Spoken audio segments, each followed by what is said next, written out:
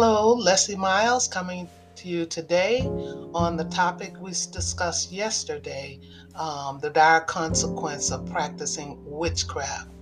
And I thought the better way to make the point is by example. And the example that I'm going to show you is the example of Israel's very first king. His name was King Saul.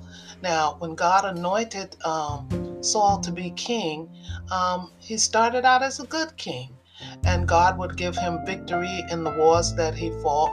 And God blessed Israel under his leadership. However, on one occasion, God told Saul not to take any of the spoils from the country he had conquered.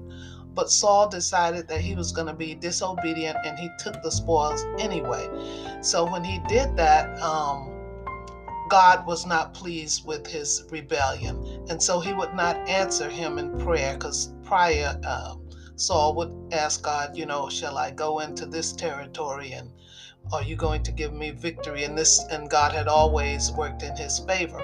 However, after his disobedience, God just did not answer him.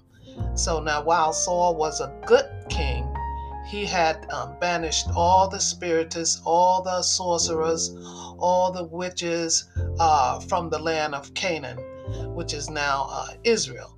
And that's why God dispossessed the Canaanites, the dark-skinned people, because of the practice of witchcraft and idolatry. So now the descendants of Shem, they own the land now. And so while King Saul was a good king, he had banished all of them out of there. But there were a few who still practiced witchcraft undercover. So, okay, when God stopped speaking to Saul, stopped answering him, Saul decided that he was going to go to one of these mediums, and he made a plan and he went to him by night. He went to it was a woman actually, she was a medium, and he went to her by night along with his security team. He was king at the time, so he had security, and he went into the woman and he asked the woman could she bring up the spirit, a ghost of the prophet Samuel. Now Samuel had passed away from the time Saul used to speak to him when he was alive, so now he's passed away. And so the medium, she does as Saul asked her, and she held a seance, and she did bring up the spirit of the prophet Samuel. However, it was not in Saul's favor. And so Saul asked the prophet, would God allow him to win a war that he was going to confront the next day?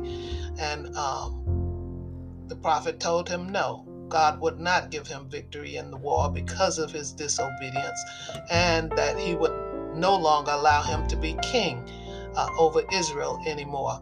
And he told him, furthermore, tomorrow you're going to be where I am, in the grave. So it was not a good idea for Saul to go consulting a medium, and because of that, nothing good came from it. Because just as the prophet Samuel had told him, the very next day when Saul went into battle, he lost that war and he was injured. And eventually he was so injured, he was dying, I guess, and he didn't want to die a slow death. And so what he did is he fell on his own sword, and the enemy killed his two sons. So God made sure he didn't even have a legacy left in Israel because he had gone to this medium, and God was not happy with that. He was not pleased with his behavior. So the example of King Saul shows us today that if we practice witchcraft, or if we continue to practice it, then nothing good is going to come to you in the end. You're certainly not going to inherit the kingdom of God. You can go to church all you want, you can pray all you want, but if you are also seeing mediums and prophetess, or whatever you might want to call them, fortune tellers, voodoo people, all of that, is very much offensive to God, because it's like saying to God, um, yes, Lord, I'm going to worship you on Sunday, and I believe everything you say in the Bible. I read everything you say. But when my problems come upon me, instead of me coming to you, I'm going to go to your enemy and ask your enemy to help me. That's the way God sees it. That's why it's called idolatry. And we all know from the very first commandment, God said he would have no other God before him. So that's what you're doing. You're putting another God in front of the living God, the one who sustained you, one who loves you, the one who sent his son for you. And now you're going to his enemy for help. So that's the danger of practicing witchcraft. We don't understand how serious the consequence can be. And sometimes it even falls upon other family members who are innocent. But because of your practice, then it falls upon the child or the next generation also, just like what happened in the case of Saul.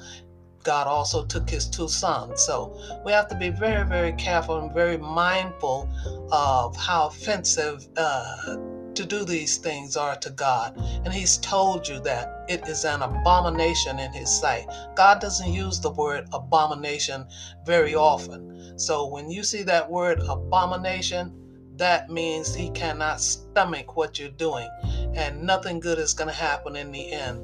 So today's podcast is just a reminder that if you're practicing witchcraft, to please stop. Hand it over to God. If it's not easy, pray and ask God to be merciful to you and to deliver you from it. Because Satan is, once he get his clutches into you, it's not really very easy. You have to be delivered from these things. But Jesus loves us. He's waiting for you to come to him, for you to humble yourself and admit that you're wrong and come back into the folds of the Father. So today's podcast is just a reminder, giving the example of King Saul, why you should not. So I hope everybody listening takes this in. Um, Pray about it if you're guilty of practicing it, and get right with God. So until the next podcast, I'll say um, have a very good day. I thank you for listening, and until next time, love you.